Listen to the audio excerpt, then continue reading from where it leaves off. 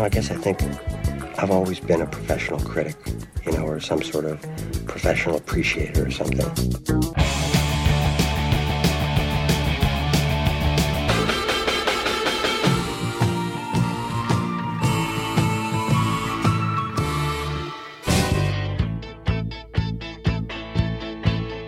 Now, this is serious business here, man. Putting on a great show is the most important thing you can do. One great rock show can change the world. During the 50s and 60s, Chess Records was the place to record the blues, but it also had a major role in shaping rock and roll. I'm Jim DeRogatis of Vocalo.org. And I'm Greg Kot of the Chicago Tribune. Jim and I will talk about the history and influence of the great Chess Records. And later we're going to review the new album from Danger Mouse, Sparkle Horse, and director David Lynch. That's all coming up today on Sound Opinions. From WBEZ Chicago and distributed by PRX, you're listening to Sound Opinions. Time now for some music news.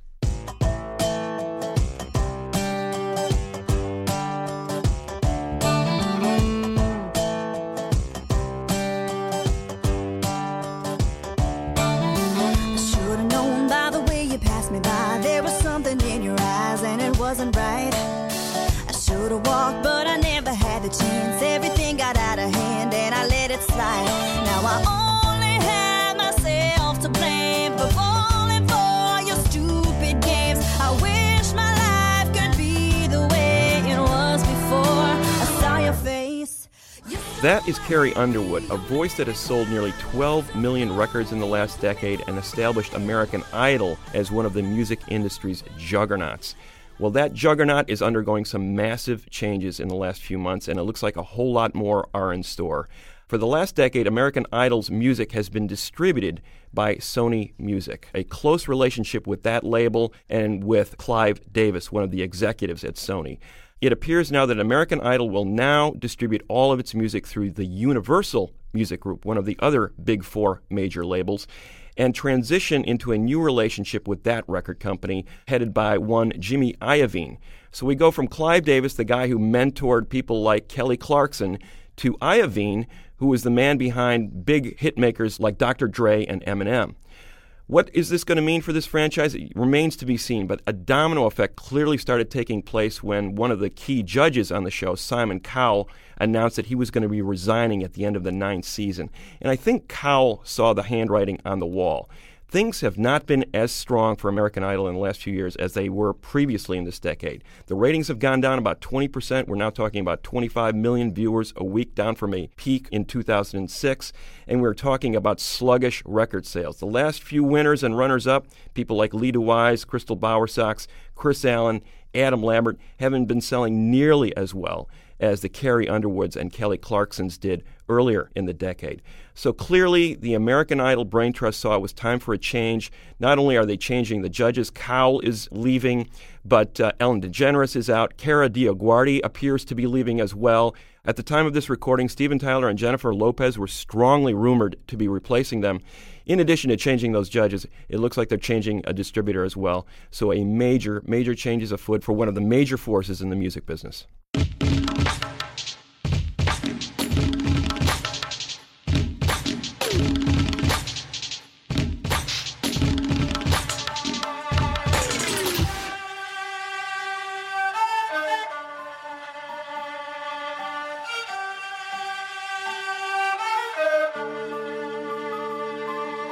Greg, there's an interesting story out of Iran that's been getting a lot of attention among political columnists, but it really is a music story.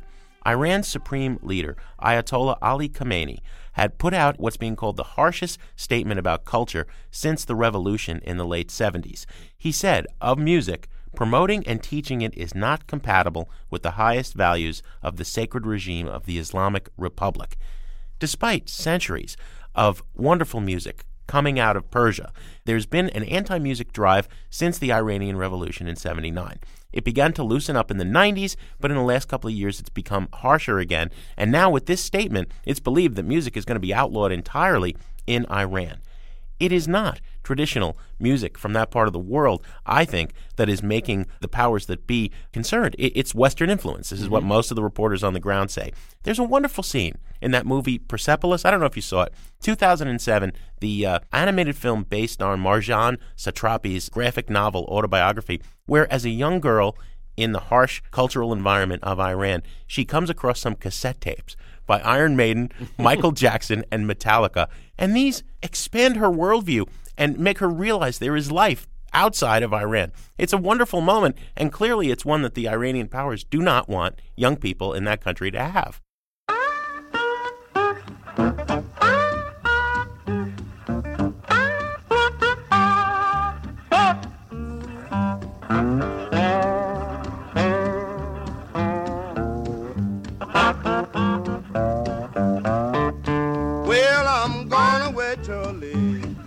Won't be back no more. Going back down south, child, don't you wanna go? Woman, I'm trouble.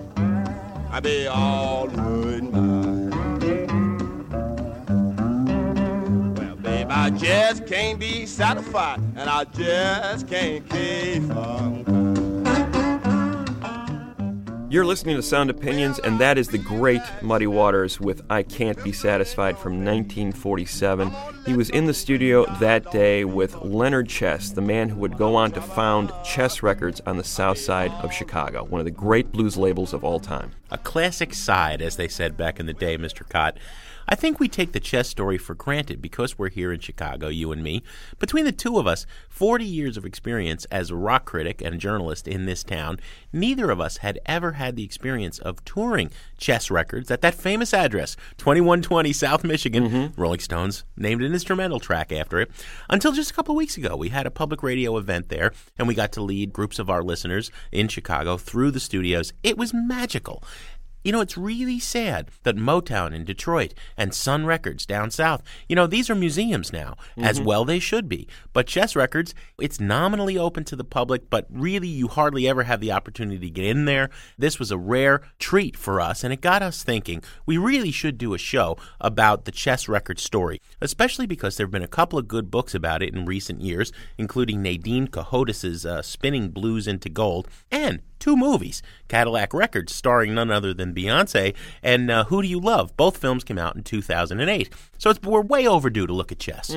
There's no doubt about it. The influence of the label goes on to this day. There arguably would not have been a swinging London scene in the 60s without the influence of what was going on in Chicago in the 50s and 60s. The story starts with these 2 brothers, Leonard and Phil Chess. Born in Poland, Leonard in 1917, Phil in 1921. The family moved to Chicago in 1928. They were just boys. The family ran a junkyard in a South Side neighborhood adjacent to a black neighborhood. So Leonard and Phil grew up hearing the sounds of the gospel church wafting into their workplace and into their neighborhood. So they understood black culture by living so close to it. Leonard himself was a businessman first and foremost. He saw that there was money to be made in these neighborhoods, and he opened up a series of liquor stores in the 40s and eventually opened up a nightclub there in 1946, the Macombo Lounge. He was a connoisseur, though, of music as well. He understood that if this nightclub was to work, he needed to make it a place that was about the music, a place that the musicians wanted to hang out in, and it worked. He got the cream of Chicago's blues crop to attend his joint. Willie Dixon first and foremost among them, but a lot of national acts passing through town would go there for late-night drinks to attend the jam sessions. He understood and saw the appeal that this music had in that community. Very significant fact about the African-American population in Chicago between 1940 and 1950. It increased 77%, with the diaspora from the plantations in the South to the factories in the North. And as a result, you had 500,000 African Americans in Chicago by 1950, a ready-made audience for this style of music. Significant event, 1945, Muddy Waters is moving into Chicago. He's opening up for Big Bill Brunzi in the clubs. Muddy Waters goes electric.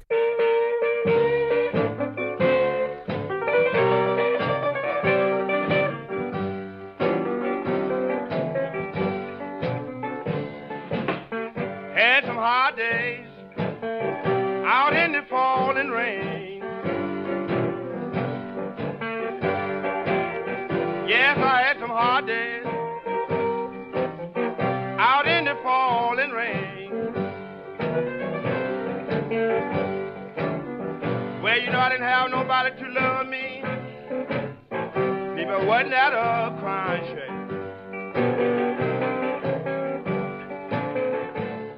Everybody talks about Dylan going electric in 65. Well, Muddy Waters went electric in 45. The reason? Those raucous nightclubs. He needed to be heard. He was already an established musician. He had been recorded by Alan Lomax on a plantation in the South in the early 40s, but when he came to Chicago, that acoustic stuff wasn't flying in those noisy clubs, so he had to get an electric guitar. And that was one of the things that I don't want to get ahead of the story, but without Muddy plugging in, you'd never have rock and roll. And another thing, Ike Turner early on, the Chesses had a hand in Rocket 88, which would be other key step toward rock and roll. You women have heard of jalopies, you've heard the noise they make, but let me introduce my new Rocket 88. Yes, it's straight, just one way. Everybody likes my Rocket 88. Baby, we'll ride in style, moving all along. What we're seeing here is the foundation of not only the sound of electric instruments moving in, but the attitude that would inform rock and roll in later years. You're listening to Sound Opinions, and we're discussing the landmark blues label Chess Records. Jim, later on we're going to talk about Chess Records' role in shaping rock, but first we should point out what I think are the four key elements in this chain of Chess Records' ascent. It started out as a label. In 1947, Leonard Chess brought into Aristocrat Records, and slowly but surely ended up buying more and more of the company until it became his own. In 1950, it morphed into Chess Records, which he brought in his brother Phil to help run. Meanwhile, he was in the studio consistently with this local talent, Muddy Waters first and foremost among them. I Can't Be Satisfied helped put Chess on the map, in a sense. One of the first singles on that Aristocrat label, Leonard Chess said, hey, this stuff is going to sell. Let's do some more of this stuff. In 1948, even bigger single, Rollin' Stone. Well,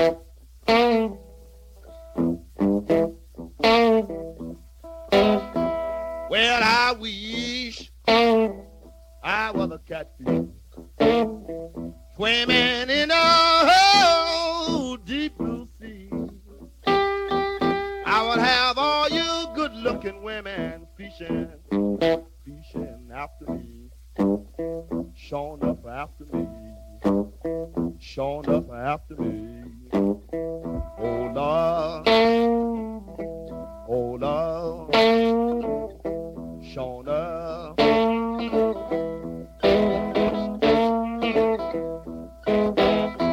I went to my baby's house and I sat down on her step. She said, come on in now, Muddy, you know my husband just now left. Showing up and just now left. Showing up and just now left. Oh Lord, oh well, oh well. Here is the song that gives the Rolling Stones their name, Rolling Stone magazine its name, and essentially Muddy Waters is off and rolling as a major northern superstar. But he's still recording as pretty much a solo act. It's basically Muddy Waters and his electric guitar in the studio. Meanwhile, he's in the clubs and he's recruiting talent. They hear that voice, that guitar, they want to be part of his band. So slowly but surely he starts accumulating talent. Little Walter Jacobs on harmonica, Jimmy Rogers on guitar, Elgin Evans on drums, Otis Spann on piano. He's got this amazing blues band cooking in the clubs. Leonard Chess was a smart man and also a conservative man in some ways. It took him a while to get to the idea of, well, let's put Muddy in the studio with his guys rather than mine. Slowly but surely he was assembling studio musicians around Muddy. Eventually he let Muddy Waters start recording with his band. And I think a big turning point for Muddy was in 1954, January 54. Chess Records was up and running at this point. Leonard Chess says to Muddy, go ahead, let's record you and your band. The added caveat here was Willie Dixon, who was basically the in-house producer and in-house bass player for Chess Records at that point, was going to add a song to the template here. So Muddy for the first time, was in the studio with Willie Dixon recording one of his songs, Hoochie Coochie Man. The gypsy woman told my mother before I was born, you got a boy child's coming. He gonna be a son of a gun. He gonna make pretty women jump and shout. Then the world wanna know what this all about, but you know I'm here. Everybody knows I'm here.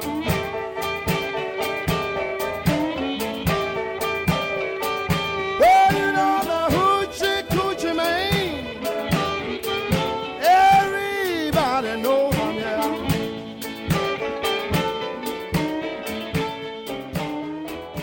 Willie Dixon's approach was he heard that Muddy Waters voice. He said, this guy shouldn't be singing sad songs. We need some pep blues, what he called some upbeat, energetic, machismo stuff here. So he laid a song on Muddy that Muddy probably never would have sang on his own. Muddy was a much more subtle artist. There was nothing very subtle about Hoochie Coochie Man, but there it was, a magical moment with that band and that song in the studio that day. I really think, Jim, that moment in 1954 was a significant turning point, not only in the history of Muddy Waters, but in the course of the label, and also in marking a huge influence on future generations of rock and rollers who heard that moment and said, you know what, we want a piece of that action. We want that machismo, that attitude, that swagger that you hear in this particular song.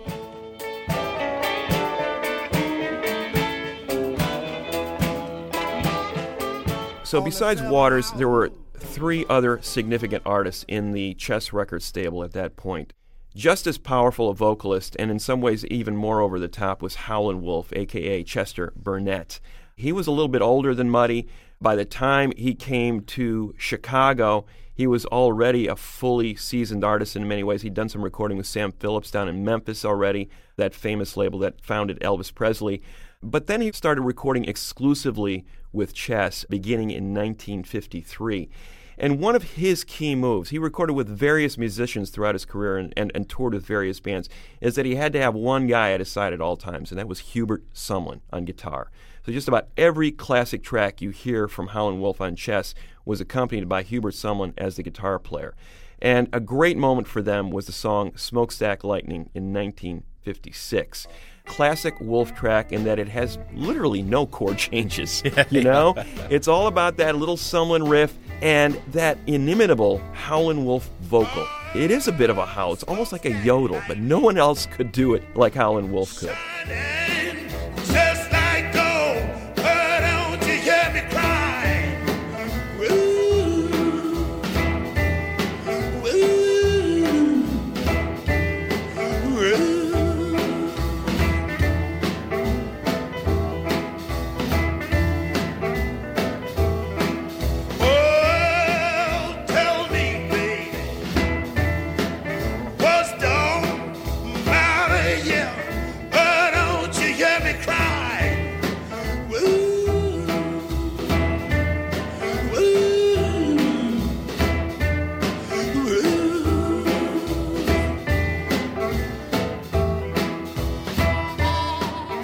That is Howlin' Wolf with Smokestack Lightnin', recorded in 1956 at Chess Records. We're going to continue discussing the legacy of Chess in a minute on Sound Opinions from WBEZ and PRX. And then Greg and I will review the long-awaited collaboration between Danger Mouse, Sparklehorse, and director David Lynch.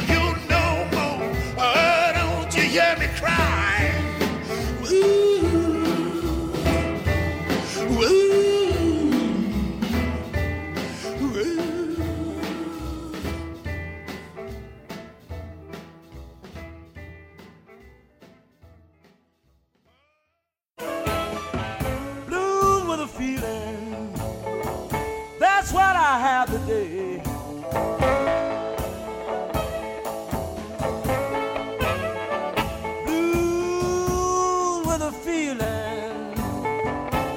That's what I have to do.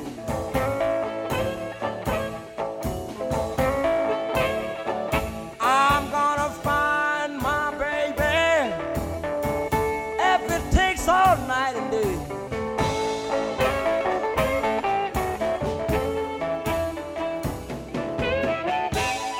Welcome back to Sound Opinions. I'm Jim DeRogatis, and I'm here with Greg Kot, and that is Blues with a Feeling by Little Walter, recorded in 1953 at Chess Records. We're talking about the history of that great blues label and its influence on rock and roll. Now, Greg, you were taking us through some of the touchstones of the early years in the 50s, first with Muddy Waters and then Howlin' Wolf, and now we come to Little Walter. That's right, Jim. Marion Walter Jacobs. He was part of Muddy Waters' band, but he was also a solo artist in his own right. And the thing about Jacobs was that he was a virtuoso harmonica player. I mean, people were making comparisons to him and Charlie Parker on the saxophone. That's what he did with the blues harmonica. He was so good that he played on countless sessions for other artists as well as his own. But Dixon saw a great artist in his own right and actually wrote one of Chess Records' biggest songs for Little Walter to sing. It was called My Babe in 1955. My baby don't stand no cheating, my baby. Oh yeah, she don't stand no cheating, my baby. Oh yeah, she don't stand no cheating. She don't stand none of that midnight creeping, my baby. True little baby, my baby. One of Walter's innovations was to amplify his instrument. Just as Muddy made the switch from acoustic to electric guitar, Little Walter was tired of having the harmonica play a background role in those clubs. So his little innovation was to cup it in his hands alongside the harmonica so that the harmonica could be heard as a lead instrument right alongside the voice and guitar in those ensembles.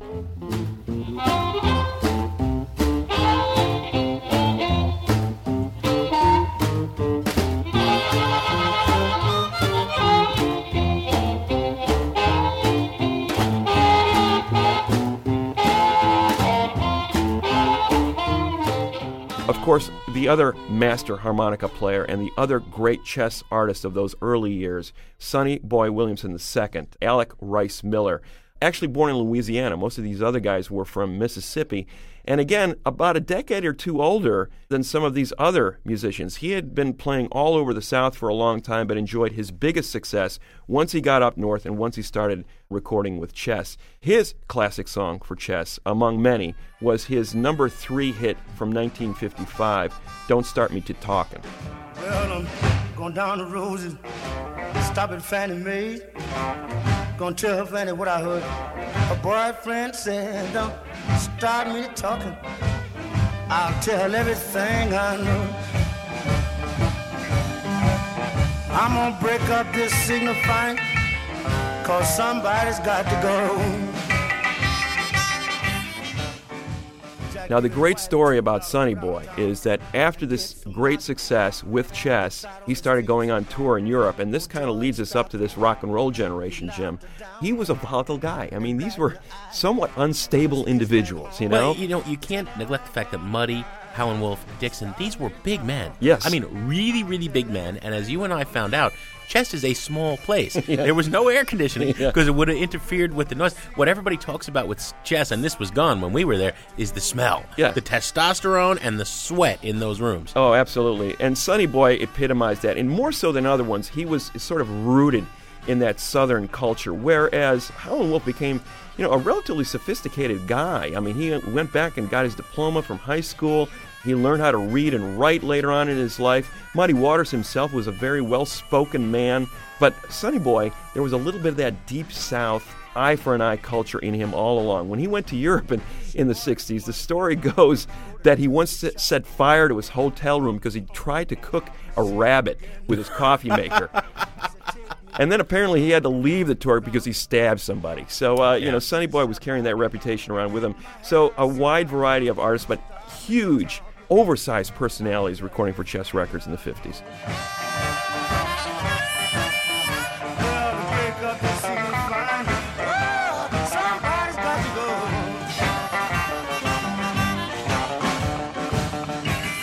You're listening to Sound Opinions. I'm Jim DeRogatis, he's Greg Kot, and we are talking about the legacy and the incredible music of Chess Records. Greg, that was a great story, a great myth, perhaps, about Sonny Boy. Well, we're on the subject of mythology, and before we segue into the rock and roll years, you have an interesting take on that legendary tale of the Rolling Stones coming up to 2120 South Michigan and finding... Yes, they found Muddy Waters painting the walls, apparently. In his off days, apparently Muddy would just come and sit around the studio and help out with whatever was needed. The Stones were aghast that here was the great Muddy Waters helping them carry their gear into the studio when they came to America for the first time. I mean, this was the promised land for them. You know, it was interesting. When the Stones finally got to America in the summer of '64, their greatest goal was to go to Chicago, to the Chess Studios at 2120 South Michigan Avenue and record there because they wanted that sound, and they got it. Ron Mallow, the engineer, was there, the one who had recorded a lot of the chess artists, and he gave the Stones that Chicago sound, that grit that they were looking for on those early Stones records. But it was interesting that they found that these musicians were just sort of like regular guys. They weren't these icons that they heard on the record. They were just regular South Side people who were kind of looking at them as curiosity, saying, what are these long-haired guys from England doing here? You know, why are they here? Obviously an attitude that Mick Jagger and Keith Richards have not maintained. Yes. You know, they wanted to be royalty, and they are. Well, I'm going away to live. Won't be back no more. Going back down south, child, Lord, don't you worry more. But without trouble and all were mine. Well, I just can't be satisfied. Just can't keep on crying. Well, I feel like snapping, pistol in your face. Gonna listen, graveyard, Lord, be your resting place. Woman, I'm trouble and all were mine. We're a decade into the story. Obviously, Chess is the most important label in the history of the blues, but there were other sounds that they began to explore. There was some great jazz music came out on Chess. Later on, there was the soul era, epitomized by Etta James. I mean, what a voice. But I want to talk in particular about the rock and roll years. 1955, this fella, Ellis McDaniel, who had built himself a homemade guitar in woodshop in one of the Chicago public schools, comes in. Now, he's got this song, Uncle John. Uncle John don't shuck no corn. Uncle John got daughters ain't never been, right? And he's laying it down, and something's not going right. The recording engineer says, we gotta come up with some other lyrics. And the story goes, Leonard Chess, or the recording engineer, says, how about a Bo Diddley? Say Bo Diddley. That kind of is in the same cadence. I don't know what it means. Doesn't mean anything. And, of course, Bo Diddley becomes one of the founding fathers of rock and roll. That rhythm, that groove, that unique guitar sound. And arguably, you could say of hip-hop as well. Sure. You know, a lot of those Without early a doubt. Bo Diddley tracks, right? Now, when I was a little boy, at the age of 5, I had something in my pocket. Keep a lot of folks alive. Now I'm a man, May 21. You know, baby, we can have a lot of fun. I'm a man, I spell M-A-N,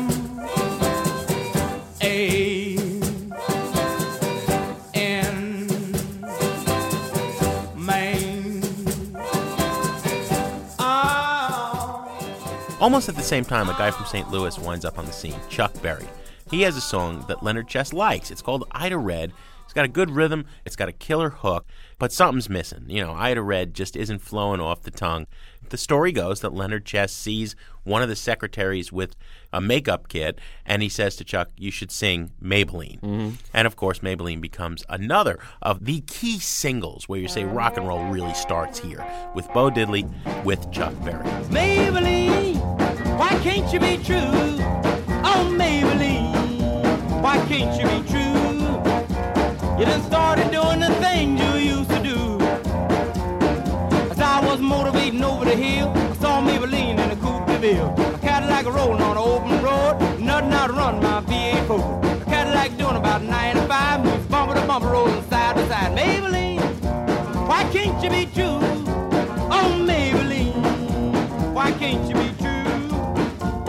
done started back doing the things you used to do. I think this is a good time to mention that there's a fair amount of controversy about the way that Leonard and Phil Chess did business.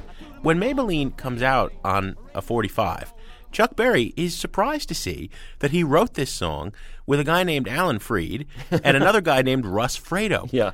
Russ Fredo was the landlord at 2120 South Michigan, and the Chess brothers owed him some cash, so they cut him in on the song. Alan Freed, of course, was the disc jockey who, in addition to getting songwriting credit on Chuck's song, was getting paid $100 a week to play the songs the Chess brothers were delivering. It's a complicated question, the whole payola issue. I mean, thank God Alan Freed played Maybelline. It's one of the best songs in history. We'd have no rock and roll without it. And a lot of people defend the Chess brothers by saying, yeah, Leonard screwed people, but he screwed them honest. Part of it was an inherent cheapness. There are stories that Leonard Chess would fix the toilet himself in the studios rather than pay a plumber $6.95. There was that paternalism. If we hadn't given one of the artists a Cadillac, which is where Cadillac Records took the name, he would have just drank all the money or gambled it away. Complicated issues, well dealt with in the books about Chess Records. We're concentrating on the music, but we just had to mention that. In any event, Greg, it was the rock and roll era that took Chess to the next level. They had been selling in the tens of thousands of copies of records of those classic blues artists. Suddenly, they were selling hundreds of thousands and eventually 1 million.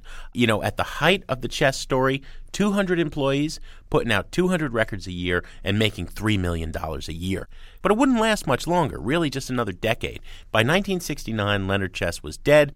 The company was sold for a couple of $1 million, and it's really the end of the Chess story. But if we look at the role that that label had played in forming the blues and giving it a shape and an aesthetic in many of its key records, and then in rock and roll, on top of the jazz and soul contributions, you got to say it's right up there with Sun Records or Motown. Without a doubt, one of the most extraordinary labels of the 20th century. And in those 2 decades, as you said, Jim, basically created a template for a lot of the music that we're still hearing, here in the 21st century. How did these artists influence the future of music? Let me count the ways. I mean, first of all, you mentioned hip-hop, which I thought was a great parallel, Jim. The fact that when you think about Bo Diddley's music or Howlin' Wolf's vocals or Muddy Waters' phrasing, you can clearly hear that megaphone style of Chuck D of Public Enemy or early Run DMC, all the way up through the contemporary stuff, that swagger, that braggadocio. That was all in some of those early Chess singles by these urban blues artists. Yeah, somebody knocking on my door.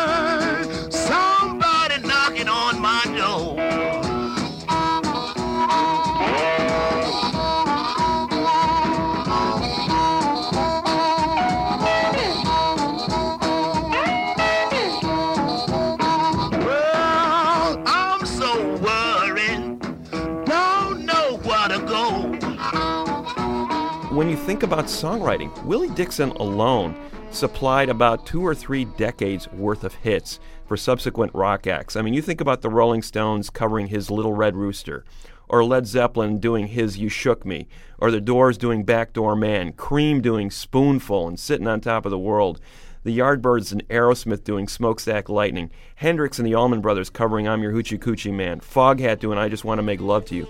I mean, Willie Dixon basically supplied several generations of rockers with songs that they are still recording and still making royalties off of. I don't want you to cook my bread. I don't want you to make my bed. I don't want your money too. I just want to make love to you.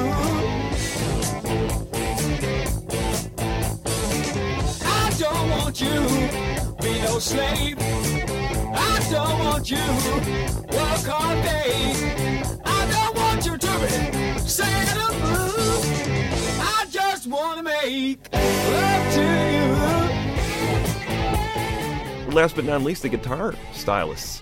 When you think about that impassioned Chicago blues style, it was interesting to draw the distinctions. There were various styles of blues guitar playing, but the toughest of them all was that Chicago blues sound. When you think about the sound of Eric Clapton and Peter Green and Jeff Beck in 60s swing in London, they were directly referencing the hardest edge sounds that they could find, and they all were coming out of Chicago. So the influence was huge. Instrumentally, vocally, lyrically, and with the songs, a lot of stuff out of the Chess Records stable in the 50s came to be a big part of rock and roll in the 60s, 70s, and beyond. Over here. Let me love you, baby. You're driving my poor heart crazy.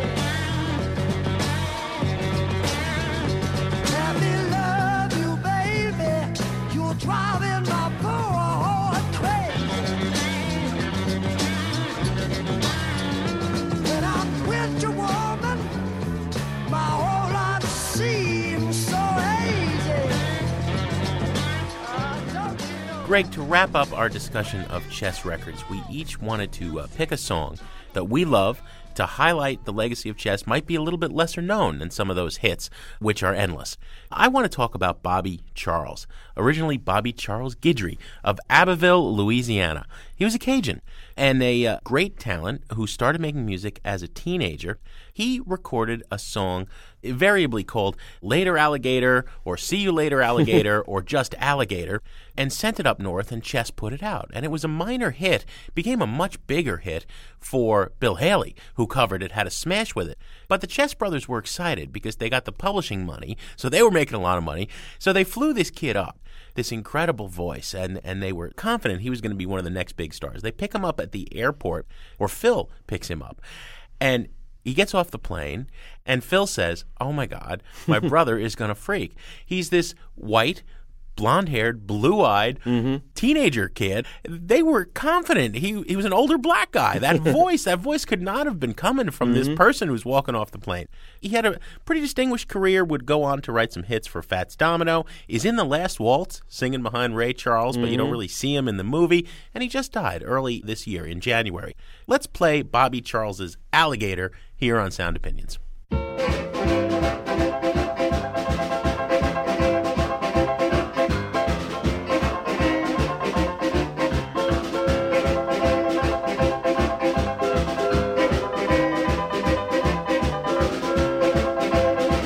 Well, I saw my baby walking with another man today. Well, I saw my baby walking with another man today. When I asked her what's the matter, this is what I heard her say. See you later, alligator, after a while, crocodile. See you later, alligator, after a while, crocodile.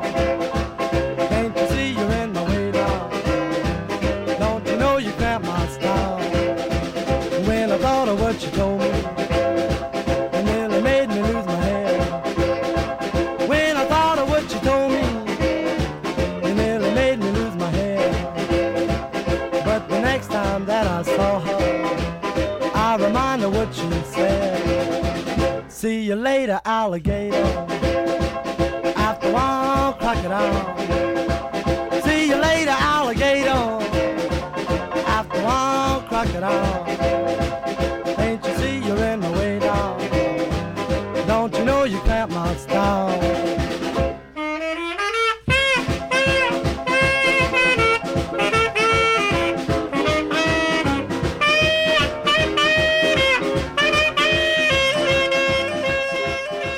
Bobby Charles with See You Later, Alligator on Sound Opinions. Good choice, Mr. DeRogatis. Digging deep in that Chess catalog. What a treasure trove of artists they recorded in the 50s and 60s.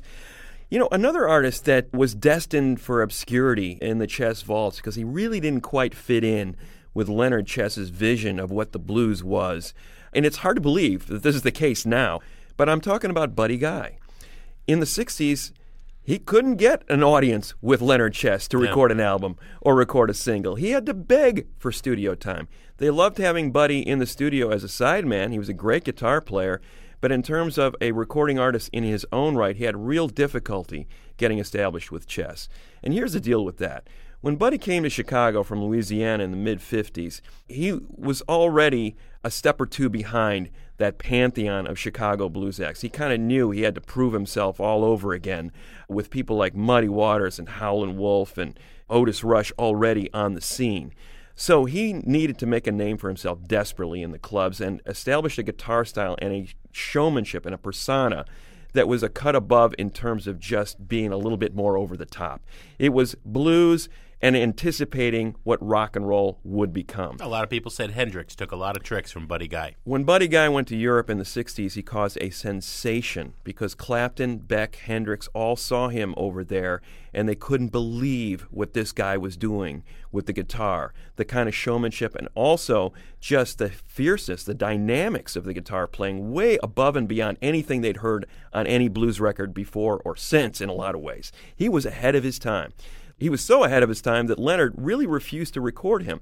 Nonetheless, there was a few moments where Buddy got into the studio, was able to record a few singles, and you can hear it's like a stallion kicking at his stall, like ready to bust out. He's being harnessed, but he's still got this talent that he wants to show the world. And even though the guitar style was somewhat muted, they really wouldn't let him take off. No 5-minute solos for Buddy like he was playing in the clubs. It was like, okay, you're just playing fills here, Buddy.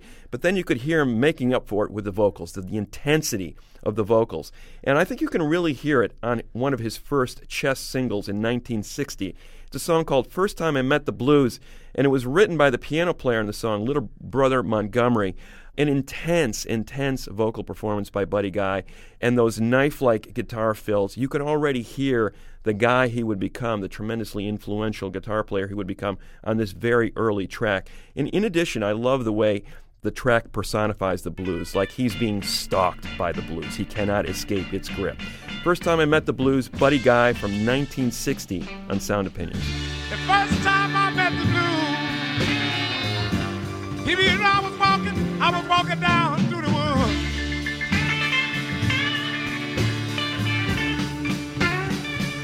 Yeah, the first time I met the blues, I was walking down through the woods.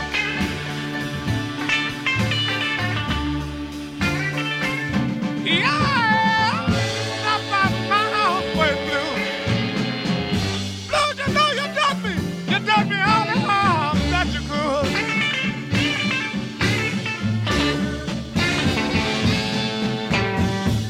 The blues got after me. If you know they ride me from tree to tree.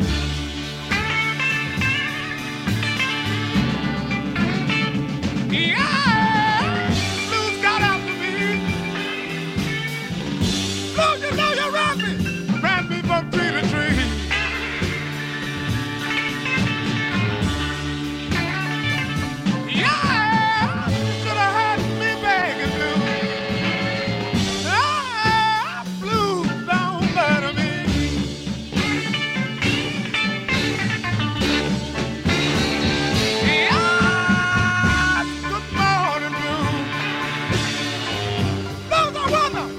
What you doing here so soon? Yeah, good morning, Mr. Blue. Blues, I keep wondering what you doing here so soon.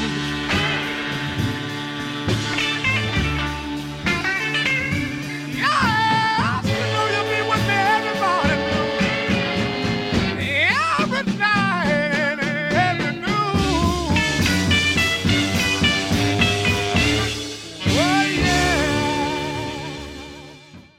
That's First Time I Met the Blues by Buddy Guy, one of the standout artists on the Chess roster in its later days, and one of the musicians who would help bring the blues to rock and roll.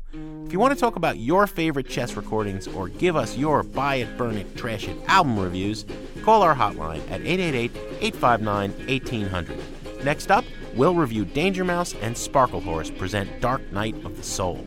That's in a minute on Sound Opinions from WBEZ Chicago and distributed by PRX. I walk 47 miles of barbed wire. I use a cobra snake for a necktie. I got a brand new house on the roadside, made from rattlesnake hide. I got a brand new chimney made on top, made out of a human skull. Now come on, take a little walk with me, Arlene, and tell me, who do you love? Who do you love? Who do you love? Who do you love? Who do you love? Who do you love? Tombstone hand and a graveyard mine. Just 22 and I don't mind dying. Who do you love? Who do you love? Who do you love? Who do you love? I rode around the town, use a rattlesnake whip. Take it easy, Ollie, don't give me no lip. Who do you love? Who do you love? Who do you love? Who do you love?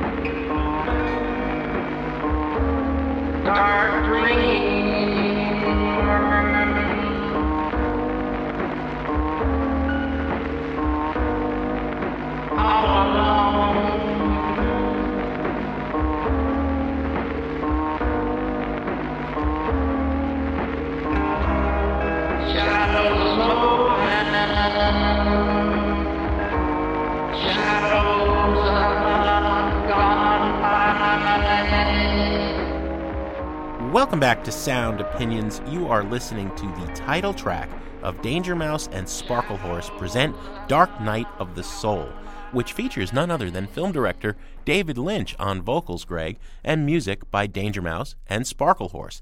Danger Mouse being the DJ and producer Brian Burton, one of the most acclaimed producers of recent years, his work with Beck, his work with Gnarls Barkley, and Sparklehorse Mark Linkous, the main man who operated under that band name, one of the most touching and idiosyncratic but truly extraordinary singers and songwriters of the last decade.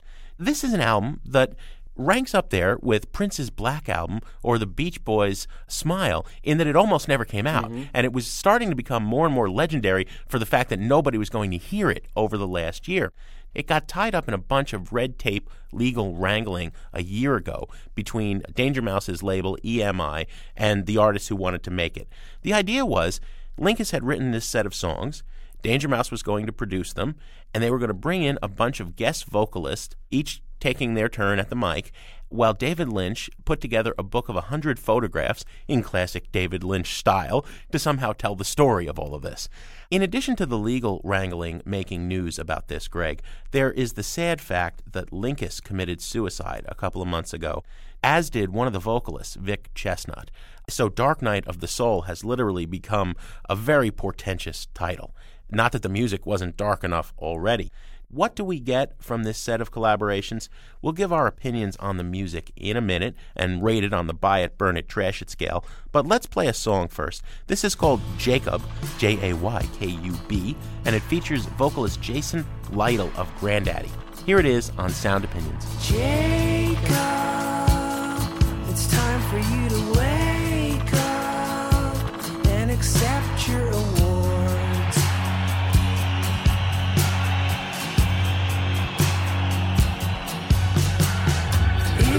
Inside your tiny little one-room apartment of the poor.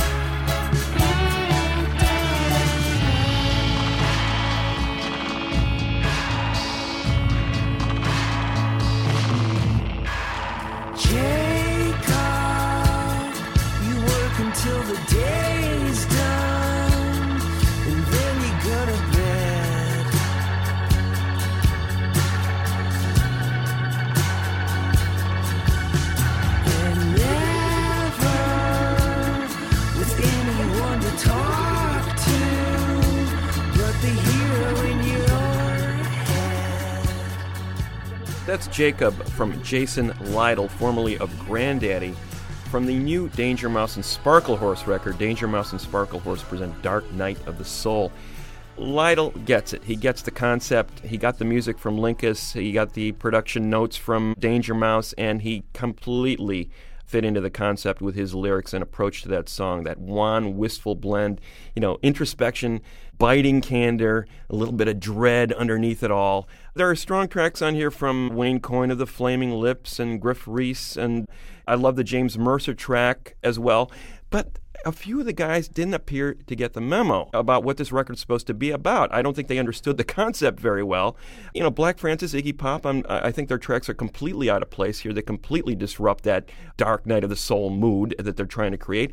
And David Lynch, I'm sorry, you're a great director, but I really don't want to hear you sing or speak or whatever it is you're doing on these tracks. That's harsh. That's like the coda. Don't be so hard on him. Yeah, those are just throwaways. And again, disrupting the mood. So as an album, it really doesn't work as an album. But I will say, I will recommend burning it for one track and one track alone, and that is the collaboration between Chestnut and Linkus on the track Grim Augury. Chestnut takes the vocals.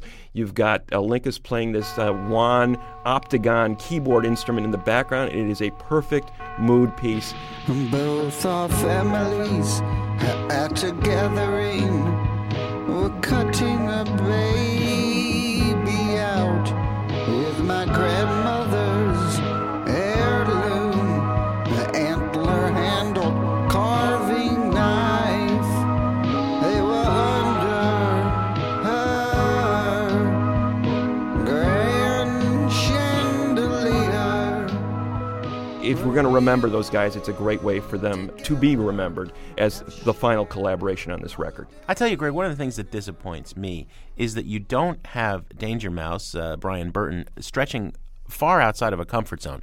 Linkus has written a great set of songs, but to me, the magic of Sparklehorse always was the way he delivered them. You could not separate that voice and that delivery from the songs and say, this guy's just a great songwriter, anybody could sing his material. As this cast of revolving voices illustrates, not just anybody can sing his material. I would add Julian Casablancas' song to the list of hits here. I think it's really interesting that the Strokes bandleader gives us more of an idea what he can do outside of the Strokes by singing this song Little Girl than anything he did on his solo album last year. A trick that people use to make you think they are smart is confidence when actually they're lost in the dark. Only someone with the mind of a child says will grow up. The surfing down the avalanche, your life will show up. It's nice to be loved, it can never happen too late. I wanna share my food, but you have stolen my plate. Hey now, go your way now. But it's hit and miss. Half the album's great, the other half is a letdown. So yeah, I agree with you. This is a burn it record. What do we have on the show next week, Greg? Next week, Jim, we're going to dig out some records you need to hear, our buried treasures. We have some thank yous to say on the way out. Our intern is Julia Mullen Gordon. Our producers are Jason Saldana, who saw Blue Velvet early on and it really freaked him out, and Robin Lynn, who loved Twin Peaks. And our executive producer, our fearless leader, Tori Southside Malatia. Well, let's face it, he is a racerhead.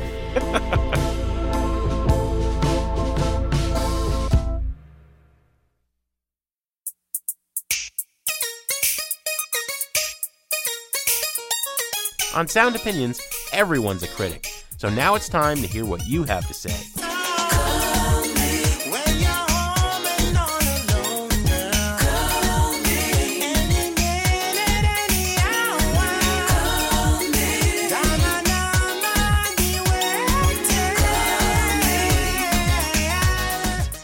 New messages.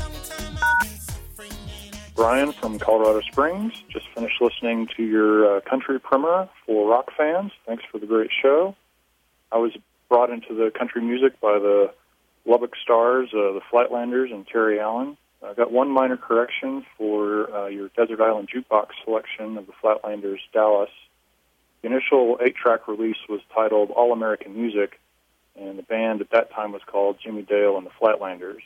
When it was re-released in 1994, they retitled it More a Legend Than a Band. Just wanted to let you know, and I just happened to have stumbled across a copy of the original 8-track sealed in its original package, so I've added that to my collection.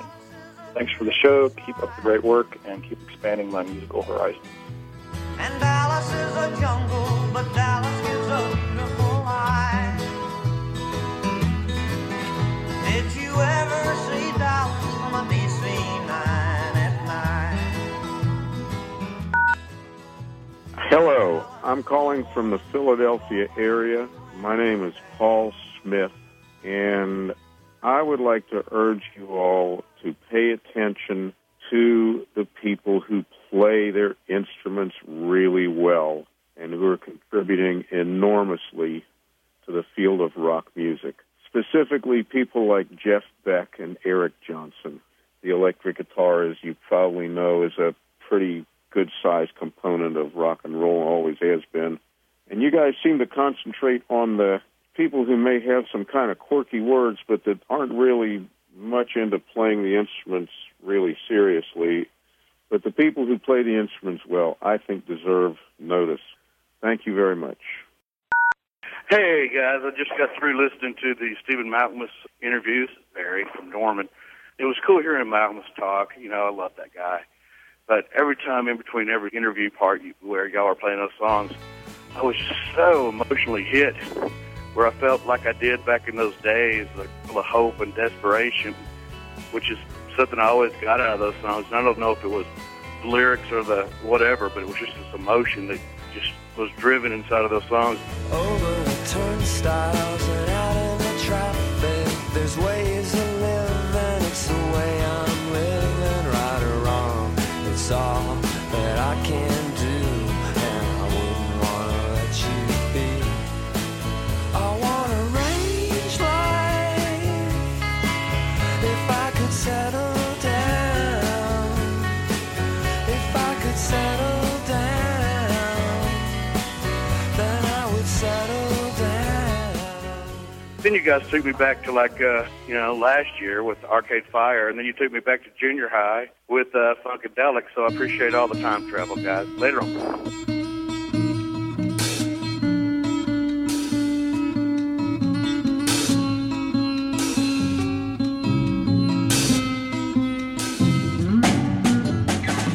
My name is Catherine Page, and I'm calling from Bastrop, Texas. I just wanted to say that I loved your Desert Island Jukebox pick today. Can you get to that? We were huge Parliament and Funkadelic fans back in the day. Plus, in a bit of serendipity, I found myself recently downloading all kinds of stuff from that era, Bootsy, Earth, Wind, and Fire, and the great Leon and Mary Russell's wedding album. This is stuff that makes you feel good, and what a stark contrast to Arcade Fire, a band that I think perfectly encapsulates everything that's wrong with music today. God, nothing but dreary dirges and white man's whinging. Hey, Arcade Fire, can you get to that? Thanks, guys. Love the show. Can you get? I wanna know if you can get to that. Can you get? I wanna know if you can get to that. No more messages. To give us your opinions on Sound Opinions, call our hotline, 888-859-1800. We'll be back next week with more Sound Opinions, produced by WBEZ Chicago and distributed by PRX.